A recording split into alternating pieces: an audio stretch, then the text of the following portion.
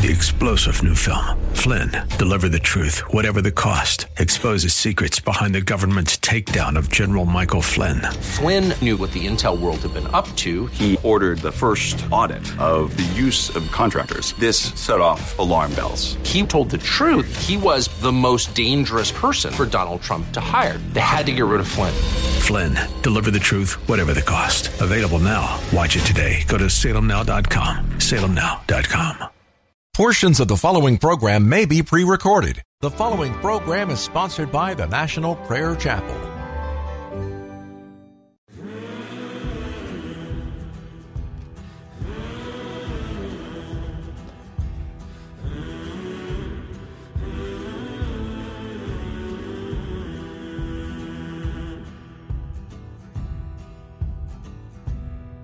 In the year that King Uzziah died, I saw also the Lord sitting upon a throne, high lifted up, and his train filled the temple.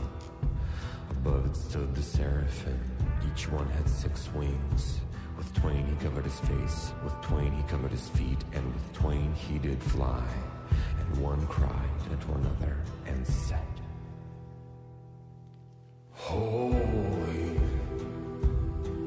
holy, holy is the Lord. The whole earth is full of his glory. Holy, holy, holy is the Lord. The whole earth is full of his glory. And the posts of the door moved at the voice of him that cried, and the house was filled with smoke. Then said I, Woe unto me! Woe unto me! I'm undone, for mine eyes have seen the King Almighty. Woe unto me! Woe unto me! I'm undone, for mine eyes have seen the King Almighty. Then flew one of the seraphim unto me, having a live coal in his hand, which he had taken with the tongs from off the altar, and he laid it upon my mouth, and said, Lo, this hath touched thy lips, and thine iniquity is taken away, and thy sin purged. Also I heard the voice of the Lord saying, Whom shall I send? Whom shall I send? And who will go for us? Then said I, Lord, here I am. Whom shall I send? Whom shall I send? And who will go for us? Then said I, Lord, here I am.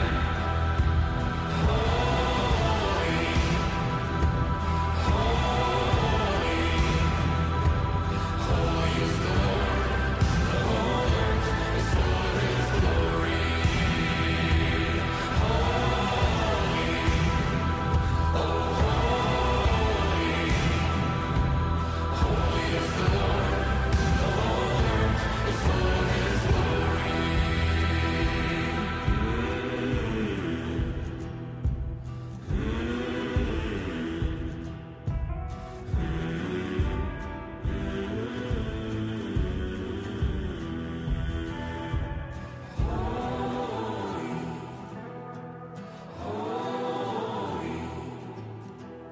Holy is the Lord.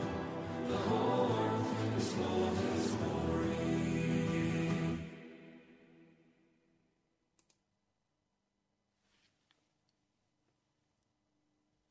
Welcome to Pilgrim's Progress.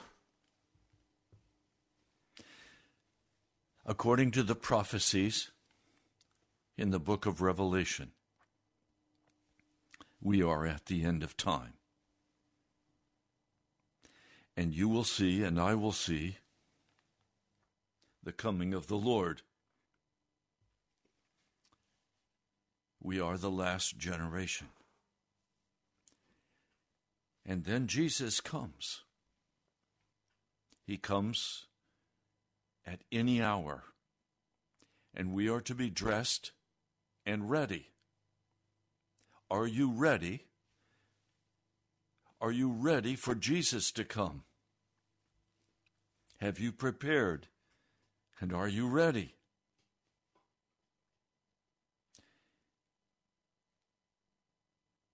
This work of preparation we need to test. You can test it very simply. Sit down and begin to read the Scriptures, and if you immediately go to sleep, or if the Scriptures are boring to you, you know immediately you are not ready to meet Jesus. The Scriptures are the very words of God. And if they hold no interest, or if they put you to sleep, you know there is a work that must be done in your heart and done quickly if you are to be with Jesus. Are you consumed with going somewhere? Going shopping? Going for a particular sport? Do things hold your attention? Then you are not ready for Jesus to come. For things must grow strangely dim in the light of God's glory and grace. If those things are right up in your face, you are not ready for Jesus to come. If your heart is fixed on some particular activity or sport that is outside of Jesus, some entertainment, the collecting of gold and silver, the collecting of wealth, the collecting of stuff, then you are not ready for Jesus to come. And if you are not ready for Jesus to come, you cannot enter into his kingdom. For he said, many will say to me in that day, Lord, Lord, did we not do these great works? And he will say, depart from me, you worker of iniquity. I don't know you. So again, I ask you the question, are you ready for Jesus to come? He is coming. He is coming like a freight train. There is nothing that you can do that will slow down his coming. There's nothing that you can do that will speed up his coming. He is coming on his timetable. And he is coming to bring about the fullness, realization of the kingdom of heaven. Now, let's be very clear. Grace is not a covering for sin. Grace is not the imputed righteousness of Jesus. Where grace is truly at work, it produces conviction of sin as a soul begins to awaken to their true condition before a holy God. Grace brings out clearly in our heart the defilement of the sin that we are still walking in. As the soul is awakened to its true condition before a holy God, sorrow and shame because of that sin begins to fill a man or a woman's heart. And in the process, he begins to have revealed to him, by the power of the Holy Spirit, a Savior. And you begin to understand your absolute necessity for this Savior. And if you're still blowing off the Christian faith, you are not ready to meet him. Now, today is a day of consciousness for me, a day of, if you please, even celebration for me. For 12 years ago this morning, my precious wife, Jan, closed her eyes and took her last breath as I held her in our bedroom as she died of cancer. And she went to be with the Lord. It was 10 a.m. in the morning on May 10, 12 years ago.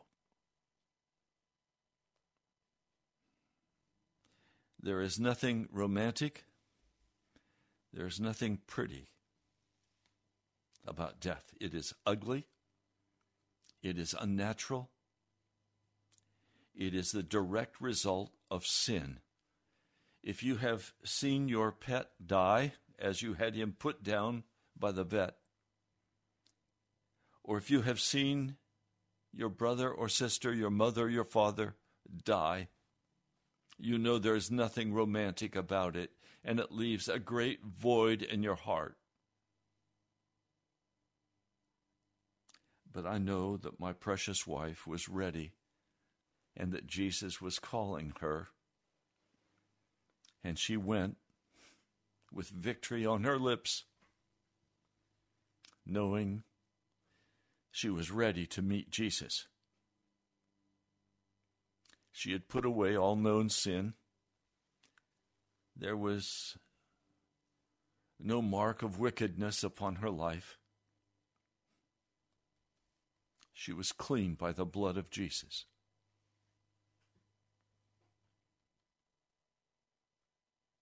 It's my great desire that you likewise be ready to meet Jesus, because we do not know when we will be called to stand before our Savior.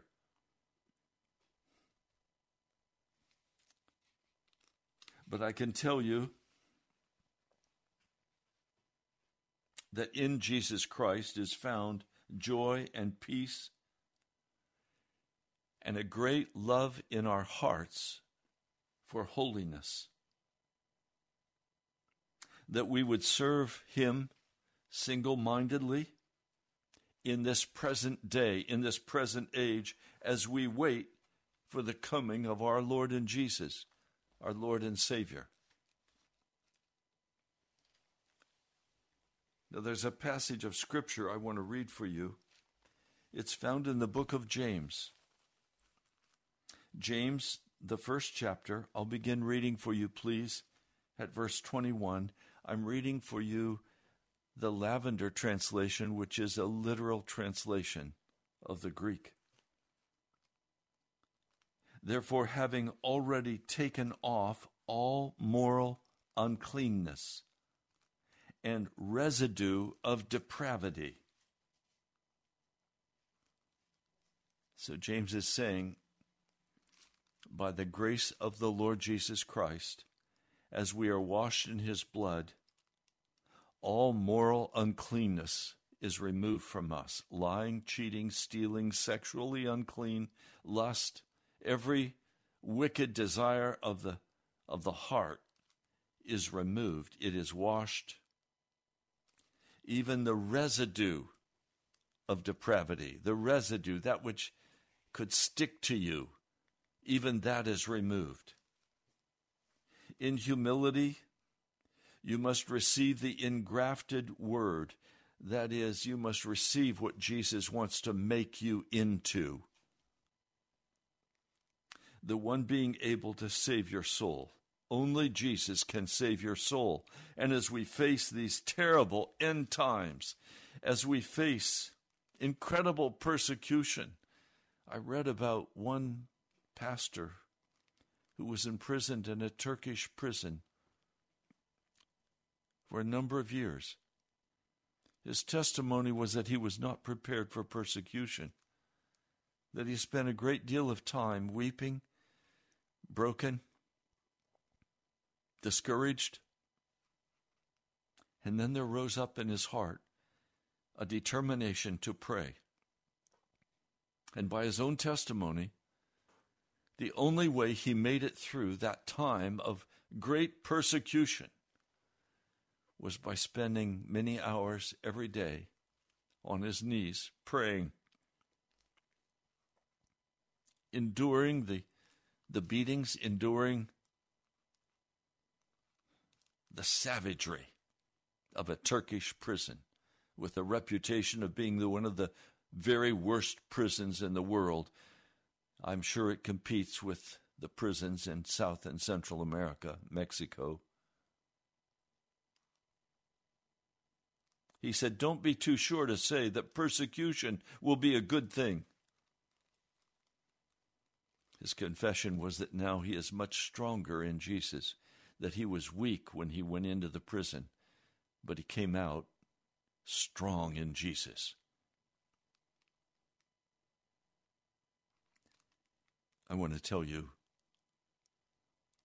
one of the greatest problems we face today, one of the greatest temptations we face today, and one of the things that causes us to be unprepared for this eternity that is at the door is our luxurious lifestyle, where we see the world as a smorgasbord and we can go and take what we want.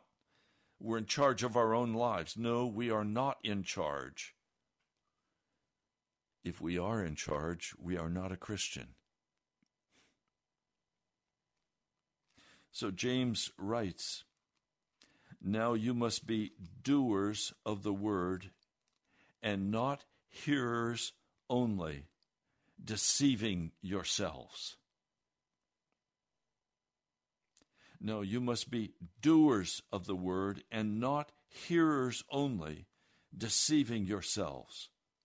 Because if anyone is a hearer of the word and not a doer, this one is like a man observing his natural face in a mirror.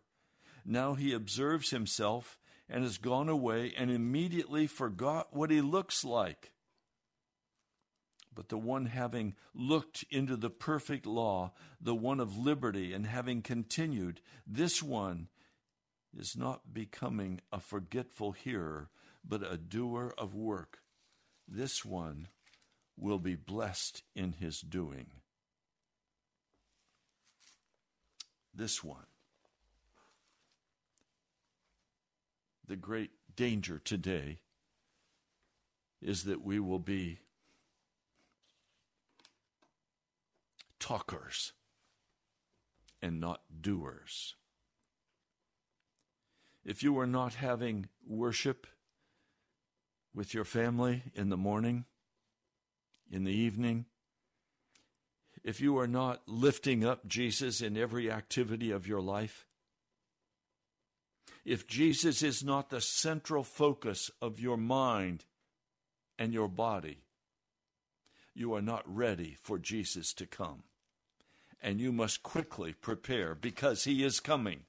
Now, I believe in preparing for what's coming to this world by having a little food put aside, having some ways of defending my family, those I love. I believe in preparation. But all of that pales into nothingness compared to the desperate need to prepare for the coming of Jesus because he is at the door. He is at the door. Now, John Bunyan speaks about this in his book, Pilgrim's Progress, from which we derive the name of this broadcast. I want to read a portion of what he says about talkative. Now I saw in my dream that as they went on, Faithful looked to one side and saw a man whose name was Talkative. He was walking beside them a short distance away. For on that part of the path there was room enough for many to walk together. Talkative was a tall man and looked more handsome at a distance than he did up close. I want to stop. I want to ask you the question. Do you look more handsome as a Christian at a distance? Because when you come up close and really look at who you are, your heart is still lusting after the things of this world. Your heart is still lusting after success or entertainment. Your heart is still given to the movies, to the gourmet food, to the recreation. What is your heart given to? That will determine whether or not you can walk successfully through the coming days of utter destruction. Many of you will die. Many of you will not make it through what's coming. Are you ready to die? I recognize that I may not live through this. It would be a privilege to be martyred for the name of Jesus Christ. I don't know that I'll live through what's coming, the famine, the pestilence, the destruction with a nuclear weapon, or the violence and the uprising of chaos in America. I may not live through that, and you may not either. Are you ready to meet Jesus? Or are you saying, I'll go along to get along. I'll do what I please. I'll go where I please. I'll think what I please. Nobody's going to tell me what I'm supposed to think. Okay, do it your way. You're a part of the kingdom of darkness. Please understand, there is no middle ground between the kingdom of darkness and the kingdom of light. When I walk into a room that is pitch black, but I carry with me a flashlight, I turn the flashlight on. What happens to the darkness? It flees. The darkness cannot overcome the light. Jesus Christ is the light of the world. Where Jesus becomes real in your life, the darkness of your heart will flee. And with sorrow and with confession, you will turn away. You will give up the darkness. It will be forced to leave you because Jesus is the light. And the darkness, according to John, the first chapter, could not overcome the light. Faithful spoke to Talkative. Friend, how are you? Are you going to the heavenly country? Well, that's exactly where I'm going, Talkative replied. Well, good. I hope we have the pleasure of your company. I'd be happy to be your companion on the journey. Come then, let's go together and spend our time in conversation about things that are excellent.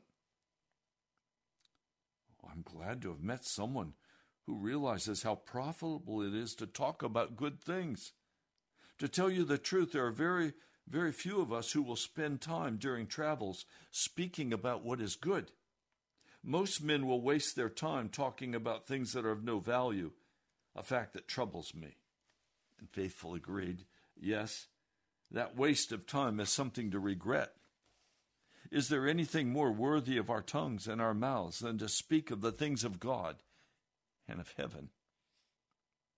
I'm enjoying your company already, Talkative said warmly. Your speech is full of conviction. And to what you said, I will add that there is nothing more profitable or pleasant as talking about the things of God. Also, if a man likes to talk about history or the mystery of things or miracles or signs and wonders, where would he find it recorded more sweetly than in the Holy Scriptures? Yes, Faithful agreed. That is true. We should desire to thus be profited in our conversation by purposely talking about the things of God. Talkative added, those are my thoughts exactly. For to talk of such things is profitable. By so doing, a man may gain knowledge about things, including the vanity of earthly things and the benefit of things above. To be more specific, by talking, a man may learn the necessity of the new birth, the insufficiency of our works, the need of Christ's righteousness. In addition, by talking, a man may learn what it is to repent, to believe, to pray, to suffer, and the like. By talking, a man may learn What are the great promises and consolations of the gospel? And be comforted by those promises. Further, by talking, a man may learn to refute false opinions, to defend the faith, and to instruct the ignorant. All of this is true, said Faithful. I'm glad to hear you say it. Talkative went on, because there's so little talk of these things, there are few who understand the need for faith and the necessity of a work of grace in their souls for obtaining an eternal life. They are ignorant, and they live by the works of the law, through which no man by any means may obtain the kingdom of God. Faithful answered, yes, but the heavenly knowledge of these things is a gift of God. No man can attain them by human industry or by merely talking about them. Oh, I know all of that very well, Talkative said softly, for a man can receive nothing unless it is given to him from heaven. All is of grace, not of works. I could give you 100 scriptures to confirm that. Well, said Faithful, what is that one thing that we should spend our time talking about? Well, whatever you like, Talkative offered. I'll talk of things heavenly or earthly, moral or evangelical, sacred or profane, past or future, domestic or foreign, important or inconsequential, so long as it's done for our benefit. Now Faithful began to marvel about Talkative, and stepping over to where Christian was walking, he softly said to him, "What a brave companion we have found. Do you not think that this man may be a very excellent pilgrim?" Hearing this, Christian smiled gingerly and said, "The man with whom you are so impressed will beguile you with that tongue of his." "Do you know him?" Faithful asked. "Know him? Yes, better than he knows himself." "Well, tell me who he is." "Well, his name is Talkative. He dwells in our town. I'm surprised that he's a stranger to you, but perhaps it's understandable since our town is so large." "Well, whose son is he? And where does he live?" Faithful inquired. "Well, he's the son of Mr. Saywell. He lives in Prating Row, and he's known to all who are acquainted with him by the name of Talkative. Notwithstanding his fine tongue, he is a miserable person." "Well, he seems a very respectable man," Faithful stated. "Oh, yes, to those who don't really know him. He is best abroad. Near home he's unseemly.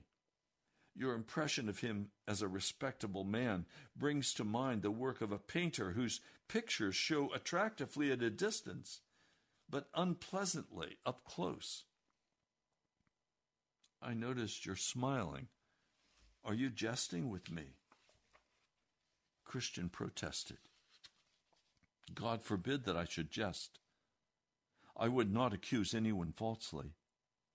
I will give you further insight into who this man really is. This man travels with any company and talks of anything, and he's now talking with you so that he will talk when he's drinking at the pub, and the more he drinks, the more he talks. Religion has no place in his heart, his home, or his conversation. He is all talk, and his religion is to make noise with his mouth." I read this and I tremble. A man who is a talker never walks in the doing of the word, and he deceives many. And we as Americans have been very much deceived, thinking that when we talk, we actually do. I've been asking people questions like, how much time do you spend every day reading the scriptures? "Oh, I read the scriptures every day." "Oh, okay. How much time do you spend reading the script?" "Well, I do my morning watch. I'm reading a book by," and they named the famous pastor. Oh, and how much time do you spend reading the Scriptures? Well, I don't know. Is that important? Well, yes, it is important. How many times a day do you eat? Oh, I eat 3 times a day. Do you take snacks during the day? Well, yes, sometimes. But what's that have to do with this conversation?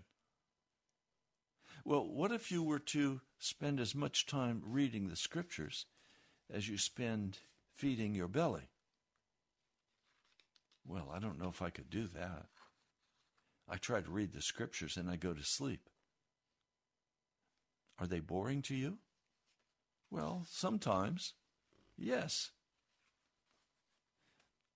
How much time do you spend watching videos, YouTubes, movies? Well, I spend quite a bit of time doing that. Oh, so you can sit down and watch an hour and a half movie and not go to sleep? Well, yeah.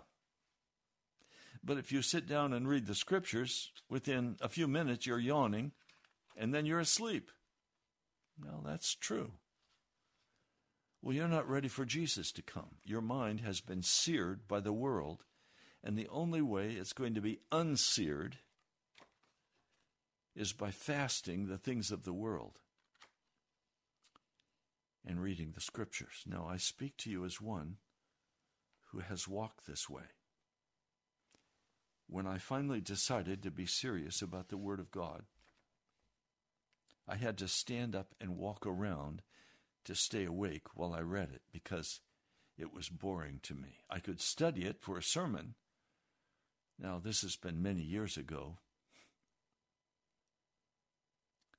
Today, when I open the Scriptures and I begin to read, it's like watching a movie. It comes alive. It dances before my eyes. Why? Because my mind is open to the Word of God. It's not seared by the wickedness of this world. One person said to me, Pastor, I'm having a hard time believing what you're saying. I said, okay, do a test. Sit down and watch, I don't care what it is, 35, 40, an hour worth of a movie or of a television or a YouTube, a worldly YouTube, and then go take your Bible and sit down by yourself and see if you can read it. I'll tell you right now, you'll go to sleep quickly. We live in a very visual age. We live in an age with very short attention spans. That's going to have to change if you're going to get ready to go to heaven.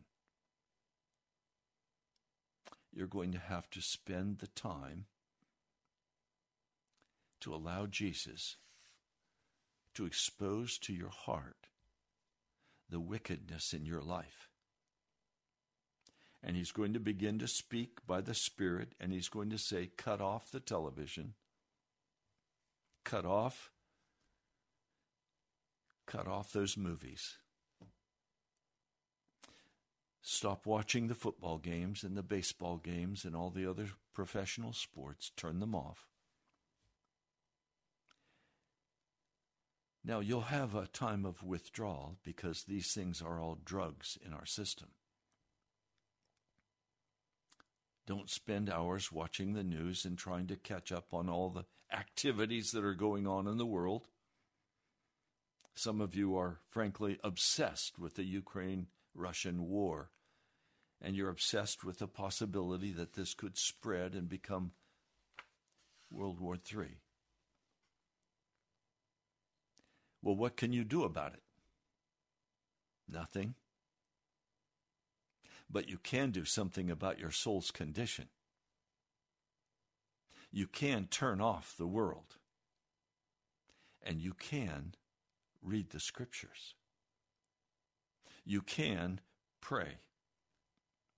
You can allow the Holy Spirit to quicken your heart and point out to you by grace those things in your heart that are drawing you away from Jesus and preventing you from being prepared to meet him. Are you a talker? Do you know how to talk the religion talk? Do you go to church or have time with friends and not talk about Jesus, but instead talk about the sports?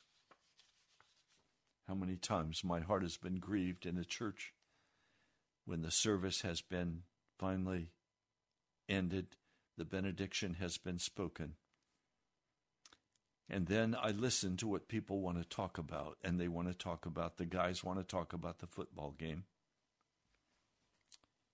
or the baseball game, or the basketball game. The gals want to talk about what they are interested in, whether it be sports with their husbands, or shopping, or where they're going for dinner, or what so-and-so has said or done, and we need to catch up on the gossip. Utter darkness. Very, very seldom do I see at the end of a worship service men and women coming together saying, let's pray for each other. Would you pray for me? One man at the National Prayer Chapel has a regular habit.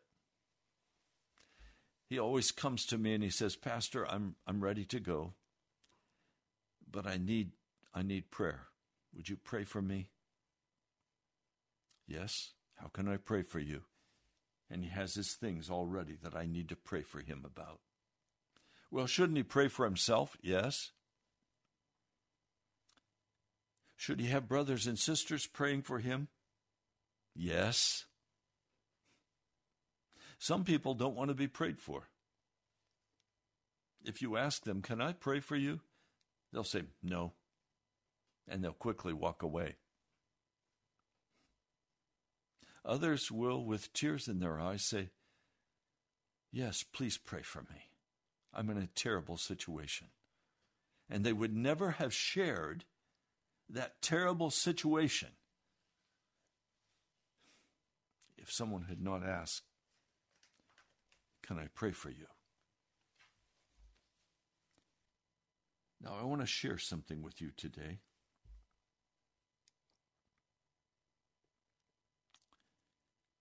We received a contact from a listener in Norway. And this one writes, I injured my knee today. I had no choice but seeing a physician. She had to have stitches in her knee. They'll be removed in about 10 days. She writes a number of things about what happened. She has to avoid bending her right knee.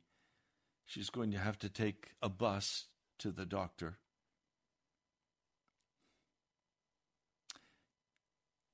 She needed that money that she's had to use for her medical treatment for food, not transport or medical bills. She's 34 years old.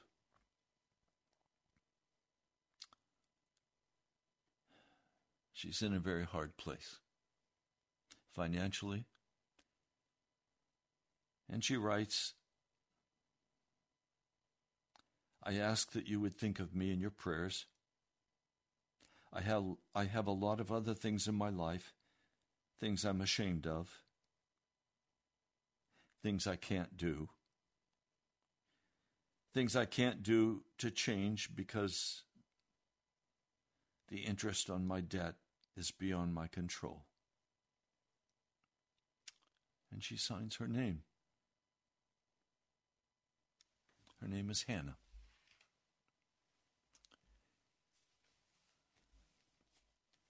I know Jesus loves you, Hannah.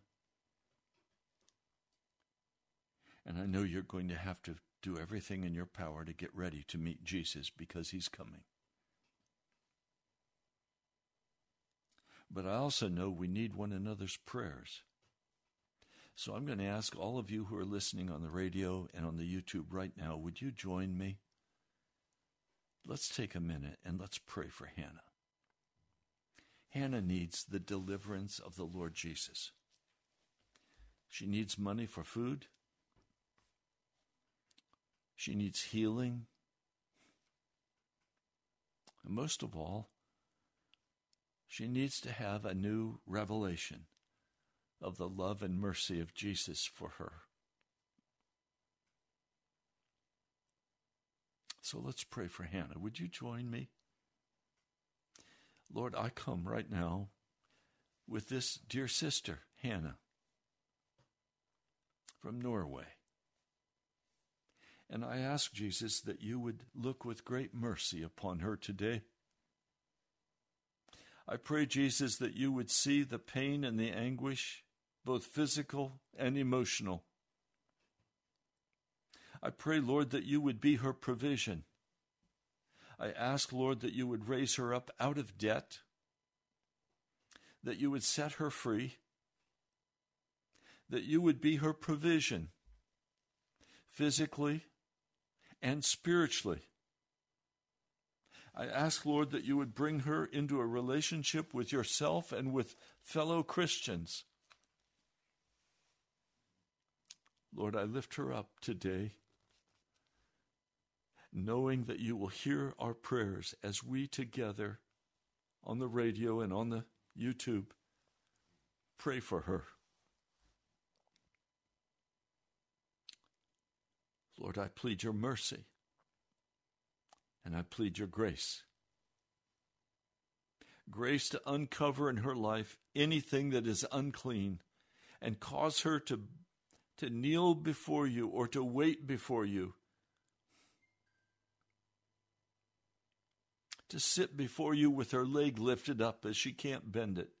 Lord, I ask that you would minister to Hannah right now, even in this moment as we are praying. Would you minister to her heart, and would you reveal your great love and mercy to her? And would you rescue her? Thank you, Jesus. I pray in your mighty name. Amen. Thank you for joining me in praying for Hannah. I can't have someone say, Pastor, would you pray for me? And say, yes, I'll pray for you. No, I'm going to pray right then. I'm going to pray right then for her. I ask, please, would you continue to pray and stand by faith for Hannah's healing, and that her debt will be removed, that the Lord will bring to her the resources she needs for food and shelter, that the Lord will bring to her the resources she needs to pay off her debt, and the wisdom to know how to not go into debt again. Lord, would you forgive Hannah for any sin in her life? Any wickedness, any uncleanness, would you remove that now from Hannah's heart and from her life? Would you restore her in the name of Jesus fully into your love, your kingdom, your mercy, your grace? Thank you, Jesus.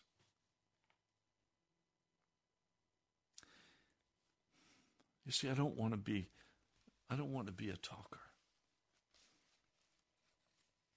I want to be a doer. This man talkative says, the kingdom of God is a matter of talk. And he'll talk about anything. But Christian says, remember the proverb, they say and do not, but the kingdom of God is not in word, but in power. He talks of prayer. He talks of repentance. He talks of faith. He talks of the new birth. But he only knows how to talk about them. I've been with his family. I've observed him both at home and abroad. His house is as empty of true religion as the white of an egg is without flavor. In his house there is no prayer, no sign of repentance for sin. The ox of the field in his own way serves God far better than he does. He is a stain and a reproach, a shame to true religion. No one who knows him has a good word to say about him. The common people who know him say this about him: a saint abroad, a devil at home. His poor family knows what a tyrant he is. He is rude, raving at the slightest provocation, and totally unreasonable. Men who have financial dealings with him say that it is better to deal with a known cheat than with him.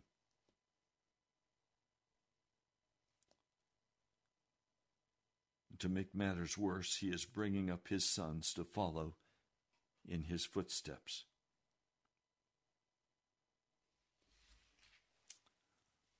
You know, I recognize today, again, I don't want to be a talker.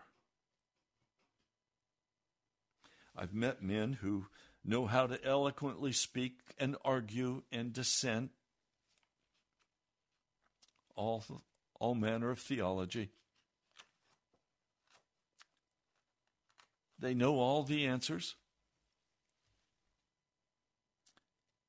but they don't walk those answers out. They're divisive.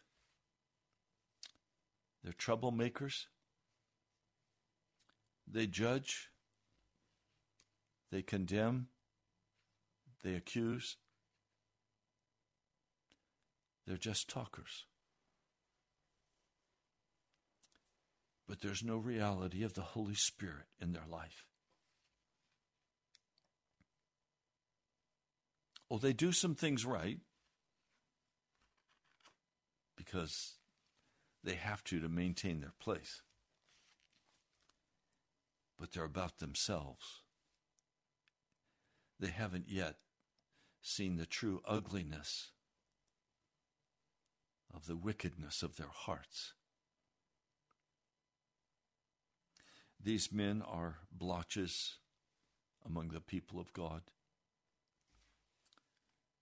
They bring discouragement to the saints. They dispute at the drop of a hat. Their house is empty of the true faith of Jesus Christ. I don't want to be that way. And so I am hungry for the grace of Jesus Christ.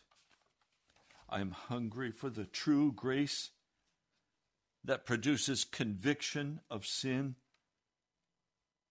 that makes us aware of any defilement that's in our nature, that totally destroys our unbelief. I want to find the mercy of God in Jesus Christ. Now, many of us recognize that we need a much deeper vision of Jesus on the cross and of his resurrection. Many of us recognize that we need a much deeper awakening of our soul, an awakening that would produce in us the sorrow and the shame for any sin that yet resides in our hearts. Now, I know as I share this message, please may I say this to you gently. Many of you listening know a great deal about the gospel. You've been taught for years. But you still love the world. You still love the things of the world. As one man said to me, "Pastor, is it wrong for me to go to the nightclub if I'm not drinking?" Yes, it is. Well, why? Because when you go to the nightclub, you're going to the garbage can. I know that if you go to the barber shop, you'll get a haircut. If you go to the nightclub, you'll get a haircut. The temptations will be strong, and you will not be able to withstand. I know that many of you who listen to this broadcast are wonderful people of God, but I also know that many of you are more talkers than doers.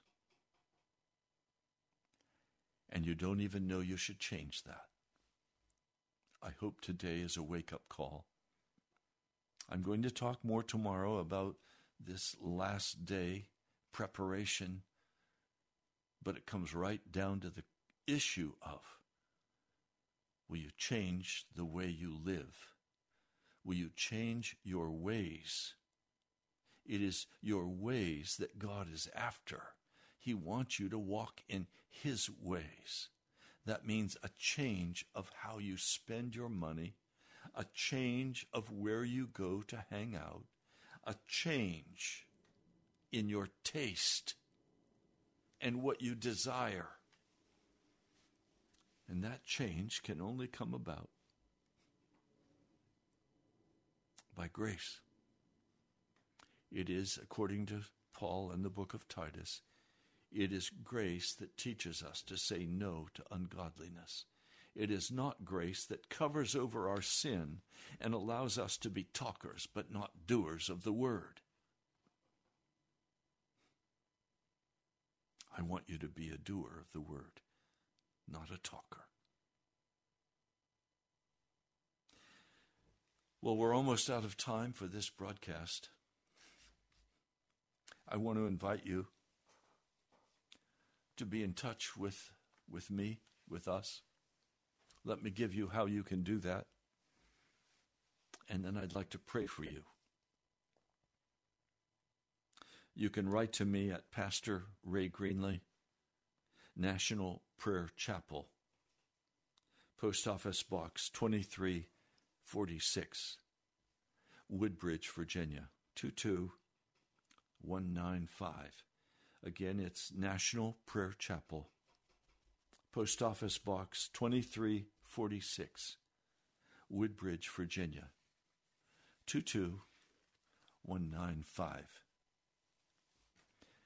You can also reach us by going to, one word, nationalprayerchapel.com. nationalprayerchapel.com.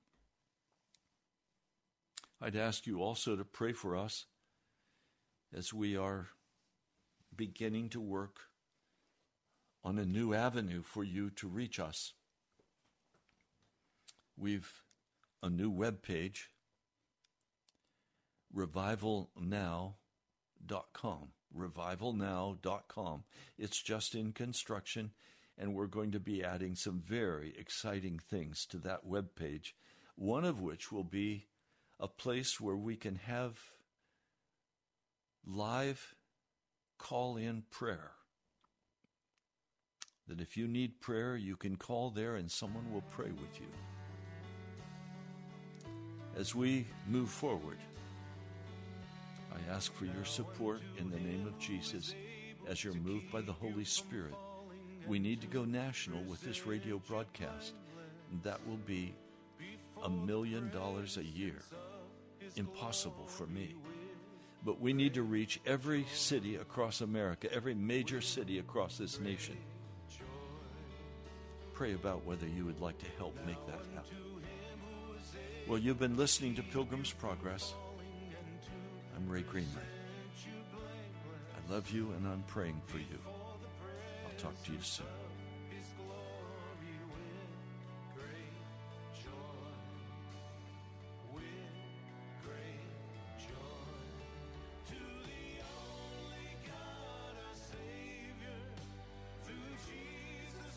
If you owe the IRS... 3-star General Michael J. Flynn, head of the Pentagon Intelligence Agency, knew all the government's dirty secrets. He was one of the most respected generals in the military. Flynn knew what the intel world had been up to. He understood its funding. He ordered the first audit of the use of contractors. This set off alarm bells. The explosive new documentary, Flynn, deliver the truth, whatever the cost, and covers the facts behind this scandal. Flynn told the truth. He was the most dangerous person for Donald Trump to hire. I find out the worst enemy that I'm going to face in my life is right here in America. They took my assessment and they wanted me to change it. And I was like, I'm not changing it. They had to get rid of Flynn. With in-depth interviews, archival footage, and never-before-seen personal records of the man behind the headlines. I just felt like I was drowning. Flynn, deliver the truth, whatever the cost. Available now. Watch it today. Go to salemnow.com. salemnow.com.